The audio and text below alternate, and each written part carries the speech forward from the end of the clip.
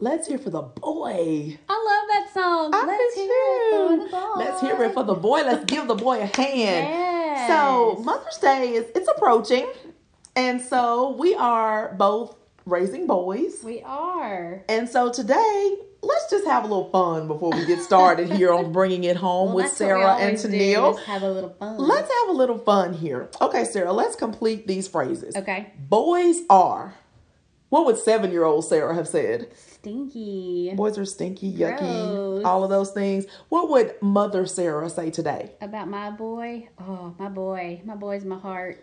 Boys are different than girls. They are. They're not the same. Okay, try this one. Okay. Things I love about boys. I love how there's like not much drama. If Wyatt thinks something or feels something about something, he just says it and we deal with it and we move on. Yeah, having a conversation with a girl, they can kind of go all over the world before they kind of land. And boys tend to be more to the point. Like I love watching him and his friends and listen to their conversations in the back of the car when they think I'm not really listening. Just boys, they're a lot of fun. Yeah, they are a lot of fun. Now, last one. I wish boys would... And you can't say be more like girls. No, I wouldn't because they're not girls, No. I do wish that he would talk to me more. I think sharing those feelings. Sometimes he does, but other times I can tell he's mulling something over and he's not ready to talk about it. Yeah, it's harder to get boys to open up sometime. So the things that we're going to discuss today are from a curriculum called Raising Cain. And it's all about how boys and men are different than girls and women. Right. And as females, we don't know how they think and why they think that or why they do these things. Right. There's science different behind these things. Yeah. And so since Mother's Day is coming up and there are a lot of mothers out there in podcast land that are raising boys, we want to talk about what do boys need from us as parents. What do boys need? Now, my boy's older than your boy. We're teenage. We're right on the verge of crossing over into adulthood. Right. I mean, right on the verge. You are. You've got a little bit longer before adulthood. But there are needs at every age. Most definitely. That boys have from their parents. So one of those is about feelings. Yeah, and you mentioned this. I did, because that is one thing that I wish that my own child would share a little bit more, I guess more often. Mm-hmm. But boys need to recognize their own feelings, and then they need to be able to recognize the feelings of other people that they're coming in contact with, that they may live with, that they're in class with. And some feelings are scary. I mean, they go through a lot of emotions, especially as they approach puberty. Right. And they go through the teenage years when the hormones are just all over the place. And their bodies are changing. So they may have multiple feelings over the course of a day. Right. And it's confusing. Right. When they're little, when they're toddlers or kids, they're going to tell you everything. Yeah. But as they start to age and hit that puberty age and all that, it changes. They put a filter on. Everything doesn't get talked about. Some things are embarrassing or... but we want them to know that it's okay to talk about it and that we're here as their parents or, somebody else they trust. They can talk about those feelings. Now, it's encouraged that we spend some alone time with sons so that, that would be the time that they would be most likely to connect with you, open up about anything. Now, that's easy in my house because he's the only son there. Yeah. You're raising a daughter right now as well. Right. So how hard is it for you to spend one-on-one time with Wyatt when Bailey Ann is there too? In the day-to-day, it is difficult because, we get home from school and work and we've got homework or we've got this activity. And everybody's there. Right. So I try, Bailey Ann goes to bed a little bit earlier than Wyatt. So Wyatt and I we have a favorite TV show that we like to watch together. So he'll get his shower and get cleaned up and I'll get her in the bed. And then we try to, at least 2 or 3 nights a week, get caught up on our favorite show. We DVR it and we sit there and watch it together. We're history nerds. It's a history channel show that we love to watch together. Oh, that's deep. And that sounds like fun, though. It's just the two of y'all that do that. It's just the two of us that do it. Sometimes Josh joins us, but that's something that Wyatt and I have in common that we really like to do. And, that's good because, boys are more likely to open up to you during something. And what I mean by that is a girl will say, Mom, I need to talk to you. She will sit down in the chair across from you at the kitchen table and y'all can have an hour-long conversation. Probably not going to happen that way with a boy. No. Normally, he'll bring something up over the course of something else, while you're watching a movie, you could be doing anything at all. That's right. And he will bring up something that's been on his mind for 2 weeks, and he'll choose the point in the movie when you're really about to find out who the killer is, and he'll say, "Oh, by the way, I meant to tell you," and just you say this like you have experience. It is very familiar. So Yes. it's one of those things that we need to really be aware of. No, I agree. And if they are silent, we need to, as parents, respect that. Because there are times we don't feel like talking as well. Right. So we need to respect that in our children. But I also think as a parent, we usually kind of have an intuition that something's going on. You know, so even in those moments of silence, just put out there, hey, you know, if you ever want to talk to me, I'm here. You know, constantly put that out there. Hey, is everything okay? Just checking on you, you know. And sometimes they're interested in things that we're just not interested in. Right. My son was into wrestling for years, I and he remember. wanted to talk about every wrestler. You know, that may not have been where our minds were at the time, even though I used to be a big wrestling fan and so did my husband. But we've got to connect where they are. Right. You know, then basketball became his thing. He wanted to talk about basketball. So if we listen to what's important to them when the big life things happen, Right. they're going to be more likely to come to us because they know we'll listen. That's such a good point. Yes. I also want to share that I have a friend that did this with her son. He is now grown up. But to get them to talking, she started a journal. It was just between the two of them. And she wrote a note on the first page just kind of saying what this is. And I love you and I'm always here to talk. And we don't have to do this every day. But if you just want to share something that you don't want to talk about face to face, or if you've got something funny you want to write me, or you just want to leave a little note, you know, write it on this pad, this journal, put it under my pillow, and I'll see it. And then I'll write you back at some point, and then I'll put it under your pillow. That is so sweet. So it was a back and forth thing. But often she told me they did lead to face-to-face conversations. I was going to say, my son would never write back because that sounds like homework and schoolwork. He would never write back. Yeah. But, you know, I thought that was a great idea because there are some things. I mean, you think back to when we were teenagers, we didn't want to, like, tell mom this or tell dad that. No. But if I had the opportunity to write it down and maybe not sit with you face to face, I may be more likely to share. Right. And then we can't overreact by whatever they say, even though on the inside we want to go, OMG, why did you just tell me that? You have to remain very calm. Right. Don't act surprised by anything, even though you may be just horrified by Right. some of the things. That's how you get them to keep talking. Because Yeah. if you blow up, that's gonna it. shut down. You just shut the door. So we That's want right. our boys to learn how to express themselves in ways other than anger and aggression. We see a lot of aggression on TV. You know, Yeah. boys and men. Video games. Video songs, games. Yeah. Yeah. movies. We see a Yeah. lot of aggression. So we need to teach them how to express themselves in other ways. But we don't want them to be pushovers. We want them to No. know it's okay to speak up for themselves.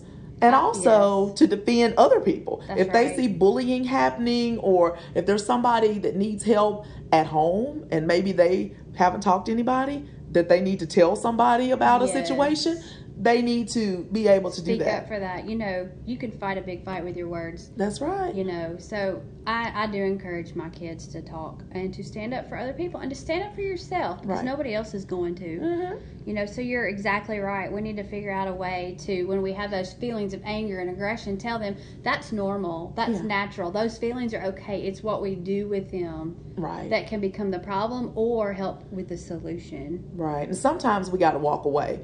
Oh, and that's hard. Part of growing from a boy to a man is knowing when to walk away from a conflict. That's right. You don't have to engage every negative vibe that tries to come to you. And that's a toughie. That's a Yeah. tough one for adults. Yes. No, don't engage everybody that's negative that comes in your Right, path. is you're wasting a lot of your own energy and time. Mm-hmm. So, I think that's great. Another thing that we need to talk to them about is empathy. We need to help them learn empathy for them to teach. We need to teach them empathy. Mm-hmm. You know, and that's not the same as sympathy. Okay. You know, empathy means like I know what you're going through. You know, I understand your feelings. When you have sympathy for somebody, you know, you're sorry for what they're going through. Yeah. And you can have them at the same time. Right. But empathy is thinking a step farther, you know, if that was me, how would I feel? How would I want someone to treat me? Putting yourself in their shoes. And where do they learn how to do that? From us, from home. From us. They learn the positive and the negative. So if they see us helping people that are less fortunate than we are. They see us befriending people that are different than we are, that look different, that vote different, that worship differently. All of those things, they pick up on that. Right. And the same can happen, though, on the reverse. Right. So we want to teach them empathy and to look at things from other people's point of view. Yeah. You know, that's truly important, because when it comes down to it, they're going to want people to understand where they're coming from, too. So we can learn to agree to disagree in this world. Yes. But we have to be taught to do that. Right, and you can do that too by giving them some responsibility at home. You know, if you've got a pet or they want a pet, you may have some guidelines. Okay, well, we'll get this dog. It's no on a pet. Okay, I'm just giving an example. Okay. Oh, yeah, that would involve going outside. And Yeah, Neil doesn't it's like no outside. on a pet. No, but that's just an example. Okay. You know, sure, okay, we can get this pet, but these are going to be your responsibilities. Mm-hmm. You know, you're going to have to feed the pet once a day. You're going to have to take it out. You're going to have to do this and this, you know. Or if it's a sibling that is old enough to maybe babysit a younger sibling. It's no on a younger sibling, too. So far for 0 for 2. Okay. Well, let me finish this thought, and then Okay. I've got one for y'all. Okay. You know, they can help maybe giving them the responsibility of keeping them a couple days during the summer, if they're truly ready for that, because then they can see the responsibility that comes along with that. Now, for older children, you know, maybe taking him and assisting with a grandparent or a great grandparent or someone in your church who is a widow or widower, and having them help them mow their yard. Go in and help them with their groceries. You know, there's always an opportunity for service. Yeah. You know, just to see that the world does not revolve around you at 17 years old. And we have to be taught that. Yes. All of that has to be taught. Right. That's very good. You know, the thing that I really think about are emotions. You know, emotions belong in the life of a man, and that starts in boyhood. Yes. And you know, the main thing we can do is to put men in boys' paths that know how to show emotion, that show them how to treat other people. For example, my husband is a great example to Charleston of how to love his wife, how to treat his wife and be respectful.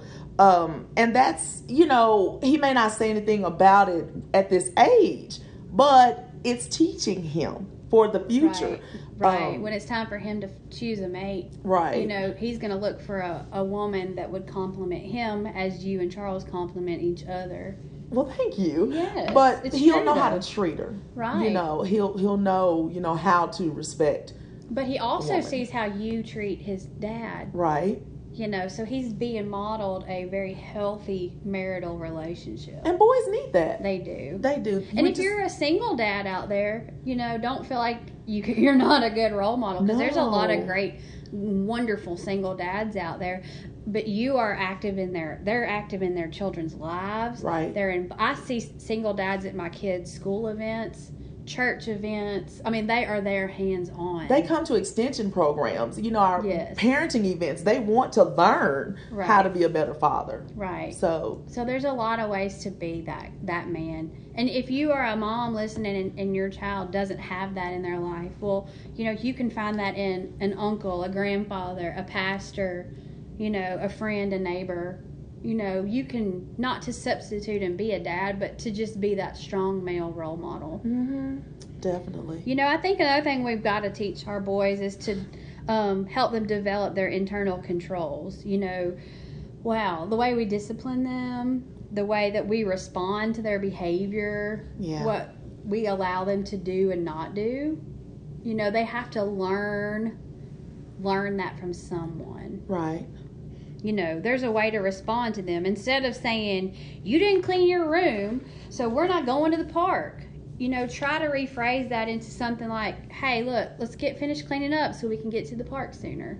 You said the same thing, really. The bottom line is clean up. Right, but I didn't say you need to do this. Okay, let's get moving. You know, compliment them. Help them realize, you know, these are my boundaries.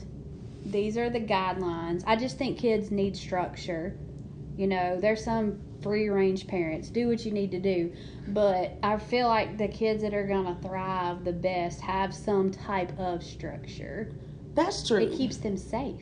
It does keep them safe. And, boys tend to explore. Boys can, kind of and they test should. the boundaries. That's part of the it's boy part of the DNA. boy makeup. I Yes. understand that. So one thing we definitely need to do is to compliment them when they solve problems on their own. Yes. Obviously, these are age appropriate problems. There are some problems Right. they don't need to solve on their own. But when they can work out those little situations on their own, that builds confidence. That's how you go from a boy to a man, is Right. learning how to handle things that are appropriate to handle. And Right. as you grow and gain more knowledge and more understanding of the world, you continue to solve bigger problems. Right, because at childhood, it was reinforced that you were doing the right thing.